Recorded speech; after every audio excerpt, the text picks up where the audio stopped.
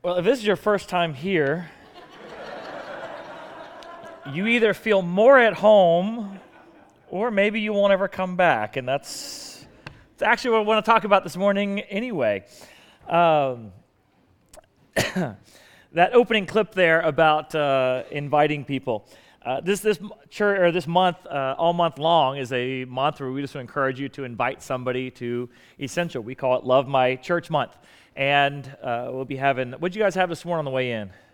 Donuts. Something about, even if you're a health nut, there's just something about donuts that just makes you feel comfortable. Or more judgmental, I'm not sure which. So yeah, we'll be having donuts this week. Next week we have an ice cream truck coming, then we've got food trucks coming, and then a t-shirt Sunday. And some people say, well, yeah, y'all love them t-shirts. I'll get to that in a second. Some people say, well, why are you doing all of that? Well, because the number one reason why somebody comes to church is because somebody's invited them. As a matter of fact, our studies have shown that about 80% of you are here because somebody personally invited you to come to church, and that's actually pretty common nationwide. When I was in college, I was a marketing major, and I'm sitting in class one day at a secular school, Florida State, in the marketing department, and they talked about having brand evangelists. And I thought to myself, brand evangelist? You can't use that word. That's our word. And then he went on to talk about how the fact that Christianity has spread because of evangelism and one-on-one communication, and how that's the most effective way to grow a product.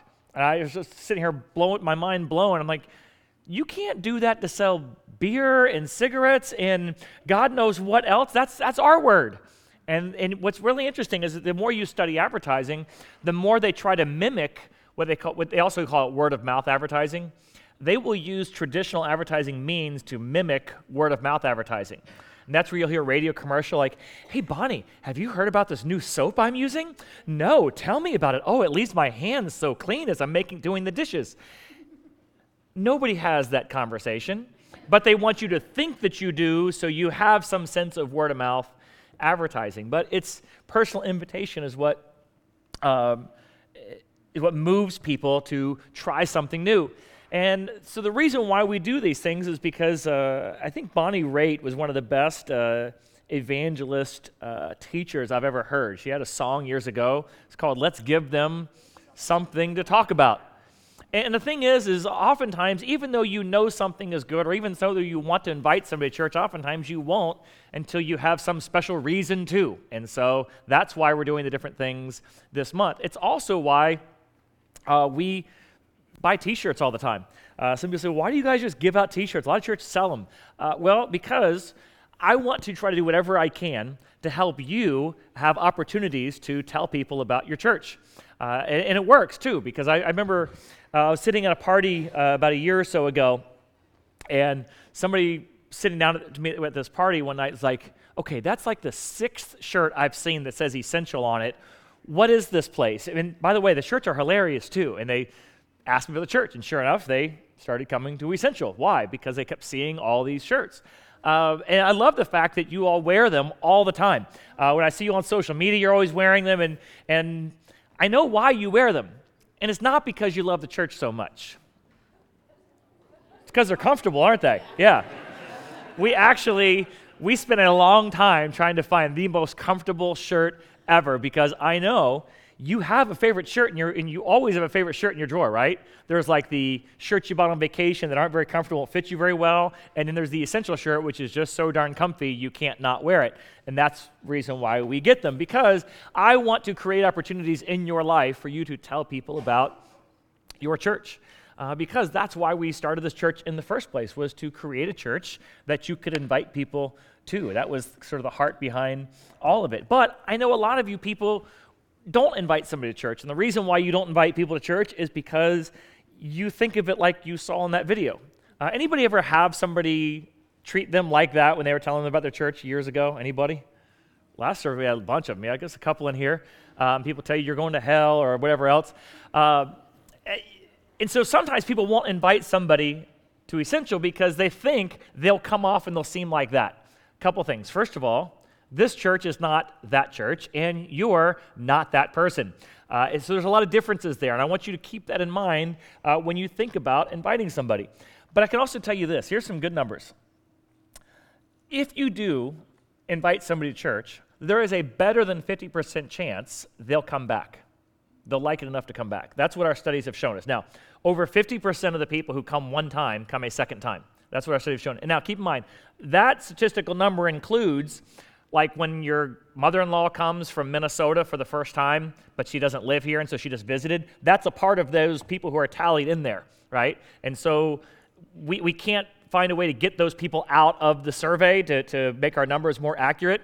And so, like, your mother-in-law is stuck in that survey, and you can't get rid of her any more than you can get rid of her. And so it's a part of the study, which means there's actually better than a 50% chance that somebody will like it enough to come back a second time. Now, here's what's amazing, is that there's actually a 1 in 3 chance that if you invite somebody, they'll end up making this their church home. In other words, they'll make Essential Church a home, and they'll come back again and again and again, and they'll make a 5th visit. So in other words, 33% or more of people who visit here one time will end up being here 5 or more times, which usually means that's their church home. Now, it's funny, when Pastor Chris has been tracking this stuff, when he told me these numbers, I said, well, what's it like nationwide? And he says, well, nationwide, for somebody to make a second visit, you're around 20%. Churches who are doing 20% are considered a great church. It's like, wow, okay. I was like, how about this whole 5th visit thing? What's the studies on those? He goes, I don't know. I said, well, can you find out for me? He's like, nope. I said, well, I need you to. He goes, I can't. And so Pastor Chris and I have a great working relationship. He's amazing. Every once in a while, though, I'll have a moment where I'll have to go, hey, Chris, I just want to remind you, I am your boss, technically. And I'm asking you, this is something I need you to do. He goes, I can't do it. I said, excuse me? And he goes, Steve, those numbers don't exist. I'm like, oh, you're just being pithy and smart with me. Okay. But he goes, those numbers don't exist. Nobody tracks the 5th visit. He says there's only a handful of churches who'll ever even track a 3rd visit, but everybody tracks 2nd visit, but the numbers typically are so low for a 2nd visit, nobody even bothers with anything beyond that. In other words, somebody is more likely to make this their church home than they are to visit any other church a second time. Just let that sink in. But here's the thing. There's a reason for that, because everything we've done at a church is focused on that. It's focused on that one very thing. And a lot of people don't understand that. We have a saying, we say we want to remove every non-essential barrier between people and God. Another way of saying that is, I want to make it so that when you invite somebody, there is every opportunity for them to say, I want to come back and hear more. I want to create an environment where somebody doesn't have to believe or agree or look like anybody else in this room to have a sense that they at least feel accepted here and can figure out what it's like to have a relationship with Jesus Christ. That's our goal. That's our hope. That's our heartbeat. Here's the thing, though. Yeah, that's on you. You're applauding for yourselves because you guys are the one doing it. Now, here's the thing, though. Churches who are not very welcoming is not a new thing. This is something that goes all the way back to the very first century. As a matter of fact, if you go back to the very first church that was pastored by Jesus' half-brother James, the very first controversy they had is, do people have to look like us and act like us and talk like us in order to be a part of us as a church? That was actually one of the very first issues they had to discuss and deal with as a church. It's found back in Acts chapter 15. And they were debating over it, and finally, Jesus' half-brother James, you know why he's called his half-brother, right? If you don't, I'm okay, a little side piece, all right. Jesus' real daddy was God, okay? He had some brothers, but their real daddy was Joseph. They all had the same Mama Mary, but they had different daddies. So that's why they're half-brothers. Some of y'all are just, I never thought of it that way, sorry.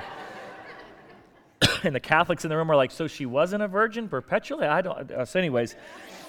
So Jesus' half-brother James is the pastor of the first church in Jerusalem. So you could say this is a pretty early church. I mean, we're talking really old school here. And this argument comes up over, in other words, do people have to be a conservative fundamental like me in order to be able to come to our church? In their day and time, it was basically those were the Jewish group, those were the Jewish Christians who kept all the Jewish laws and all the Jewish customs, which would be kind of the equivalent of a modern day, ultra-hardcore fundamentalist Christian.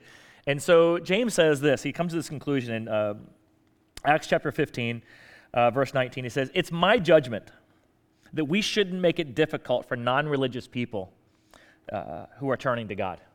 In other words, we should make it as easy as possible for people to enter into a loving relationship with Jesus Christ that they should enjoy for all eternity.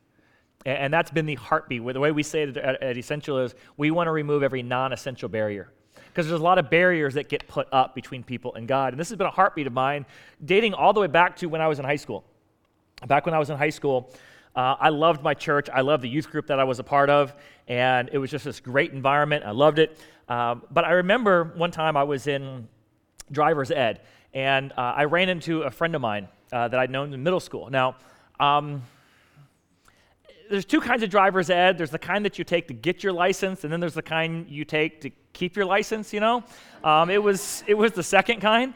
And so I'd seen a friend of mine that I knew in middle school, and back in middle school, he was kind of like this nerdy kid, and I became good friends with him, and then he went to a different high school, and so now I'm like a junior in high school, and I see him, and we kind of reconnected, and we're sitting there talking in the back of this driver's ed thing, and youth group was right after driver's ed, and so I invited him to come with me to youth group. Now, over the years, he had gotten really big into the heavy metal scene and smoking, doing weed, all that kind of stuff, and so he had he looked like the lead singer from Metallica back in the day, not the current one, but the old, the old thing, and so he came with me to my youth group that night. And afterwards, like, hey man, what'd you think? Because I love my youth group. I loved all my friends in the youth group. And it's like, it's not really for me. And I was like, well, why? Well, he's like, I just didn't really connect with everybody. And I realized what it was is because he smelled like cigarettes and he looked like the lead singer of Metallica. Kids in the youth group didn't want to be around him. And it was kind of frustrating because, I love my youth group and I wanted Thomas to have that kind of relationship with God that I had with God, and he desperately, clearly needed it, but he wasn't coming back. And so that was my high school. Well, I went off to college and joined another church in college and really loved church. It was a great church, and I learned a whole lot. Pastor was great. He would go really deep in the scripture, stuff like that. And so I was in a fraternity and invited one of my guys from the fraternity to come out with me to church. And on the way back, I was like, what'd you think? And he's like, it wasn't for me. I'm thinking to myself, I've heard that before. And I'm like, well, what about it wasn't for you? And he's like, I don't know. I felt like everybody there was like a flight attendant kind of person. Like they had like the flight attendant smile. It's like, what are you talking about? Like, how like when they greet you on the plane, they don't really care who you are. They're just looking to see if you're a terrorist or not. But yet they're like, hello, welcome aboard. Hello, welcome aboard, right? He's like, that's kind of how it was at church. Like, hello, welcome, glad to have you here. Hello, glad to have you here. Hello, glad to have you here. And he goes, it was just so shallow and empty. And the pastor was kind of the same way. And I don't understand what the heck he was saying. And, the pastor, he was very, very deep, as we would say in Christian circles. But to him, he was like, I just didn't get anything out of it. And so that was my college church. And so I realized that, although I liked the church, my friends who I would talk to, I didn't really feel comfortable inviting them there. And so then I go to this church when I was in seminary. And it was a great church in seminary. The pastor was great, very relatable, communicated well. And so I invited a friend of mine to church in seminary. He was one of my black friends. And he comes, and he was there, and we're on the ride home. I said, what do you think? He goes, not for me. I'm like, what's wrong? He goes, I'll be honest with you, Steve, your church is racist. And I'm like, what? Like, was everybody, nobody's, calling you the N-word, nobody's doing white power signs. What do you mean they're racist? I didn't see anything racist. And he goes, you see, you don't see it because they look at you different than they look at me. You don't see it. I'm just telling you, it's a racist church. So I didn't agree. So I was like, fine. I taught a Sunday school class there. So next week, I'm like, all right, I'm going to do a lesson on racism next week. So next week, I get up there, I start doing my lesson on racism. Oh, it took me about, a minute into the lesson. I was like, oh my gosh, this is a racist church. Someday if I do a message on race, I will tell you what happened in that class. Now, this was a church in New Orleans. If you don't know the background of the story and the history of New Orleans, it is an extremely, extremely racist historical city. I didn't know that existed. You can drive around New Orleans. When I lived there in the 90s, you can drive around Louisiana, and you would see blue signs that say, this is Duke country. They're not talking about the Blue Devils. They were talking about David Duke, the Ku Klux Klan, whoever. I don't know what kind of secret handshake club these people have. Anyways, these would actually be signs as you would enter a city. That's how racist that area was, right? I didn't realize it, but he did. Now, what did I choose to do? I chose to stay there and keep on harping on that very topic the rest of the time I was at that church. Now, I didn't like the fact, though, that I went to a church that I thought was loving, but wasn't loving. So, next church I go to is I'm the pastor of the church. So certainly now I'm at a church I can invite people to. Well, that didn't go much better either. I invited a friend to that church, and I quickly realized once he got there, I was like, wow, this church is not going to connect at all. I mean, I'm like the only person in this church under 50, and so other people my age weren't really into the music or kind of the vibe of the whole thing, and it just wasn't a church to connect. And so what I started doing is I would invite friends I would meet to my other friend's church. I had a friend of mine who was about my same age who was at a pastor of a different church. I'd say, hey, you really ought to come to my friend's church. Like, well, I'll go to your church. Like, you're not going to like it. And here's the thing, I don't like pastoring a church I can't invite somebody to, right? I don't like going to a church I can't invite somebody to. And so that's where the heartbeat behind Essential came from, is one of the big reasons why we started Essential was because we wanted to create a church where you could feel comfortable inviting somebody to church. Now, a lot of you, this is like either your first church experience or the first time you came back to church in a long, long time. How many of you that's kind of your background? Nobody will ever answer any of my questions because you always think they're a setup. How many of y'all been going to church your entire life and you came from here directly from another church? Okay, good. This next part's for you. So, okay, maybe it was a slight setup. It's not a big setup like I normally do. Everybody knows my questions are always rigged. So, the problem with those of you who just raised your hand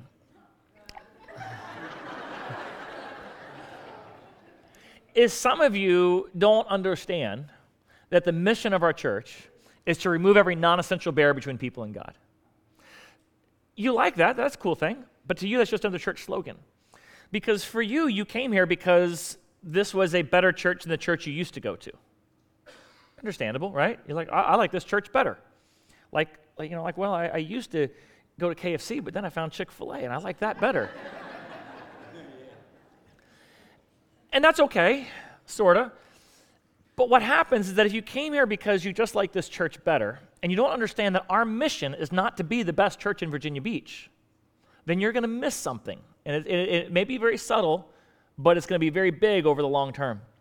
Our mission is to remove every non-essential barrier between people and God. But if you're here because you think our mission is to become the best church we can be, then what's going to happen is after a while, you're going to text us, call us, pull us aside, and you'll give a critique, and it'll be something in the sense of, hey man, I love Essential Church. I love my church. But you know what would make this church even better? And where you go from there is going to be very different than who we are. You'll say, and it's not a bad thing. It really probably would make our church a better church for church people to like. And we probably would get a lot more people transfer over here from other churches because we really would be a better church if we did these things. Like, for instance, I'll start with myself. I have some people come in and like, hey, man, that last series you did on parables, you should do more of that. I love the background, the Greek, the history. Dude, I love that. I got a lot. I really like, if you did more of that. Oh, and while you're at it, could you do a series through Revelation too? No? Worship team's amazing. How many of y'all like the worship team? Amazing. Yeah, while we're not trying to be the best church in town, I do think we have the best worship team in town. So I personally believe that. So a lot of people will come in and say, hey, one thing I loved about my last church was they had phenomenal worship. We would go on for an hour. It was just worship. It was just like a worship event every week, and we only do 3 songs here, man. Right about the time I'm getting into it, I'm really getting the flow. You guys cut it. It'd be awesome if you guys could just extend that worship time out a little bit longer. And I agree. I would enjoy that too. However, there's some people who come to church here and they're like, so wait a minute, you guys stand up and you guys sing songs together? Where else does anybody do that? Okay, maybe at a concert, but you only go to concerts of people you like and songs you already know. Picture coming in here for the first time and everybody's up singing songs you've never heard of. And there's always that one person kind of just, doing this whole thing, and they're like, I don't know what's going on over there. And I don't mind that you do. That's why we turn off the lights so nobody else can see you. But the new folks are like, I don't know what's going on over there with that lady. And So yeah, it probably would make us a better church for church people if we did more worship or something, but that's not our main priority, actually, is we're trying to remove every non-essential barrier, and so we do things specifically for that reason. Some people might even say, I think it'd be a lot better if when I came, I could just park wherever I wanted to. You know who you are. You don't like the fact that you're told where to park. But we do that so we can make sure we have spaces for first-time guests, for people with large families, people who are elderly and need a spot.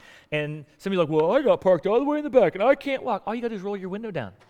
You say, hey, can I get a spot up front? I have a bad back issue, and I can't walk very far. Instantly, you'll be right at the front. Now, some of you are going to try to game that system. Please don't. I've had people who wanted us to set up healing prayer stations on the side of the church. Some of y'all have come to church, come from churches who do that, and also wanted us to speak in tongues. After all, they do it in the Bible. And why don't you do that in church? And I said, well, because in the Bible they said people think you're kind of nuts when you do it. But hey, you can read about that in 1 Corinthians 14. And Paul says, I'd actually just rather you didn't do that on Sunday mornings. Read it. You read it for yourself. Don't take my word. Just read it in 1 Corinthians 14. I said, I'd just rather you didn't. I'd rather you guys focus more on preaching than do that. I'd just rather you do that. We had somebody who said, in your kids' ministry, this is true. These are all actual critiques. These aren't just like random stuff. These are actual critiques. Because I couldn't make this next one up. You need to teach more apologetics in the children's ministry. Yeah, they wanted us to go through Norman Mailer's points, and then go through this whole curriculum on why the Bible, all these different things about the history. And I'm thinking, okay, you work with a lot of kids. That's. Let's see. Can you make sure that the kids are going to youth group will look and act like they belong in church?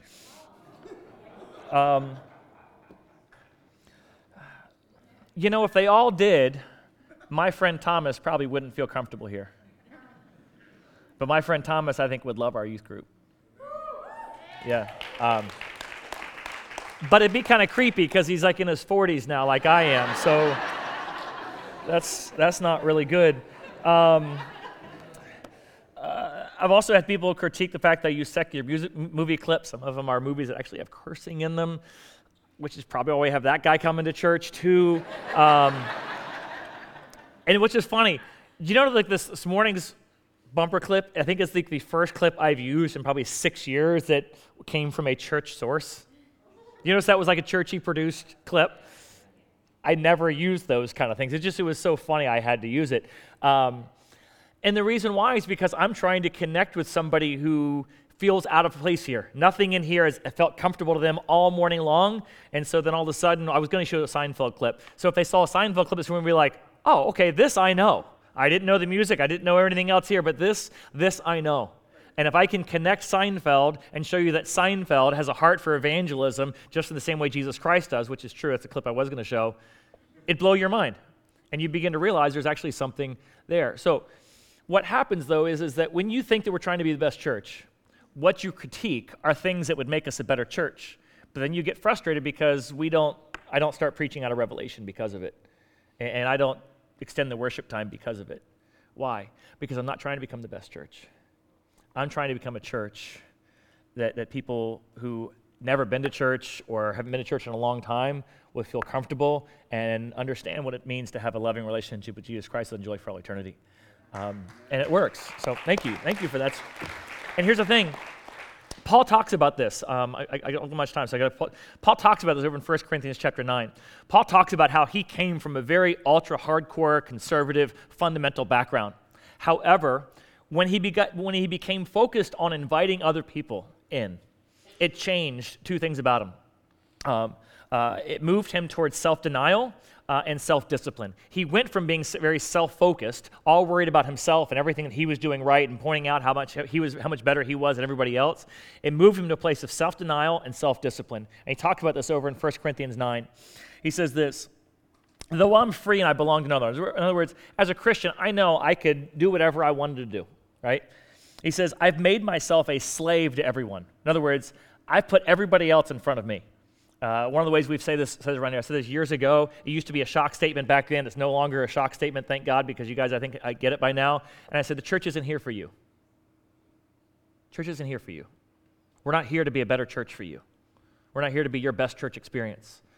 Rather, you are the church. And we, as a combined group, exist here for our community. We exist to be the hands and feet of Jesus Christ to our city, to our world. We're here so that other people would know what it's like to be in the presence of Jesus Christ when they come in. We're not here primarily for you. And so when you come in and say, I would really like it if you did this better for me, we go, okay, well, we're not here for you.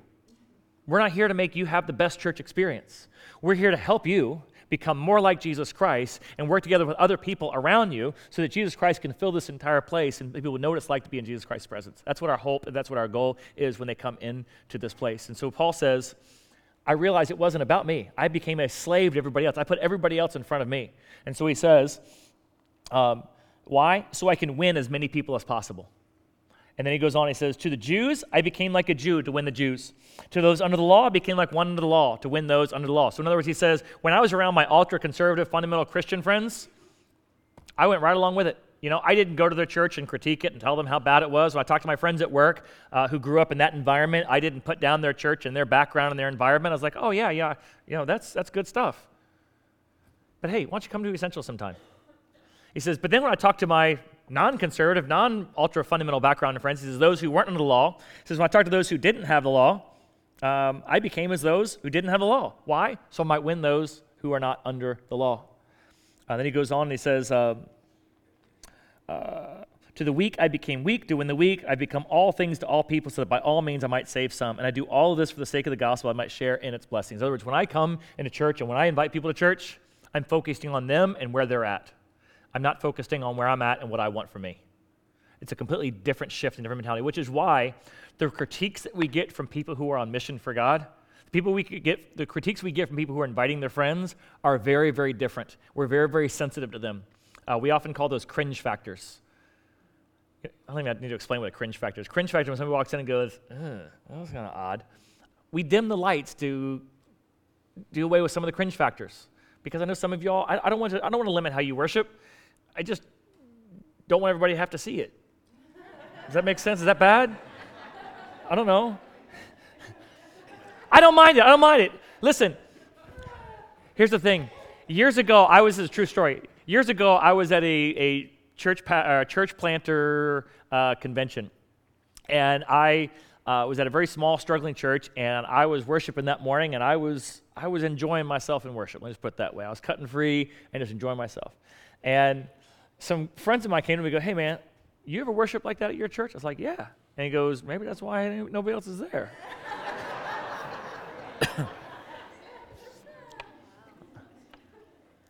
See, some of you you have a critique in your mind.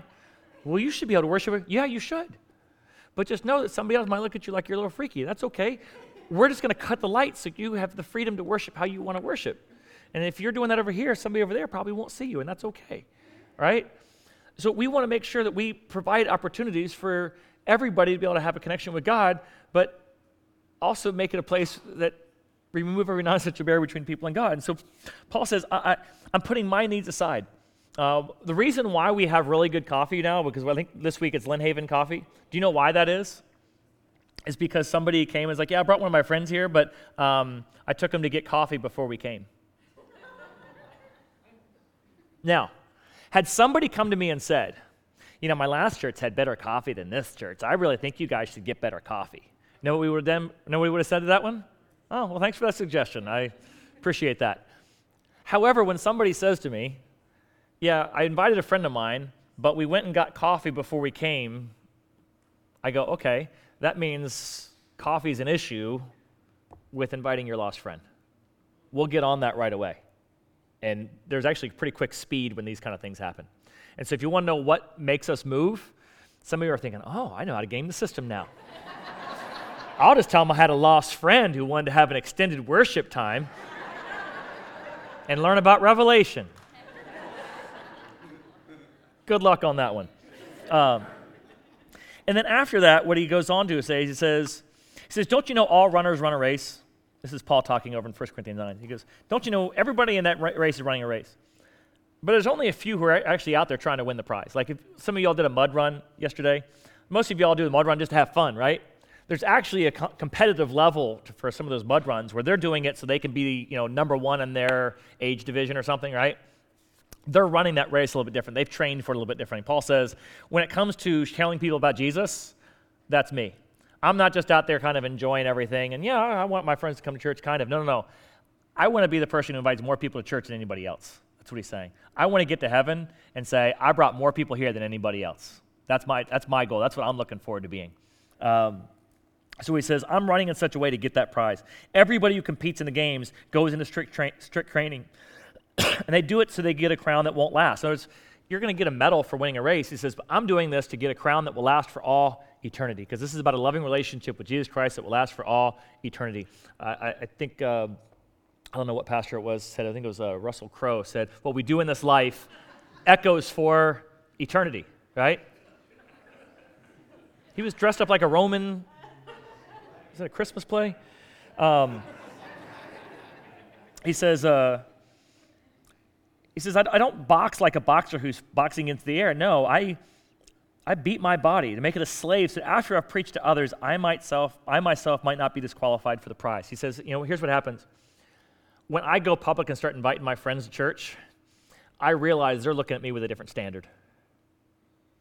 They're watching how I walk. They're watching how I live. They're watching how I work at the office place. And so I'm willing to cross into that next territory and invite somebody to church, knowing full well it's going to raise how they see me in their eyes. And I don't want to be disqualified for it. I don't want to invite somebody to my church and then have me acting a fool. Or if I do, I need to be honest about it and come to them and say, hey, man, I know I was acting a fool the other day, and I messed up. But one thing I love about my church is they accept people like me who messes up again and again and again. I don't want you to think the church is for perfect people. That's why they let me in. Here, you want a shirt that says just that.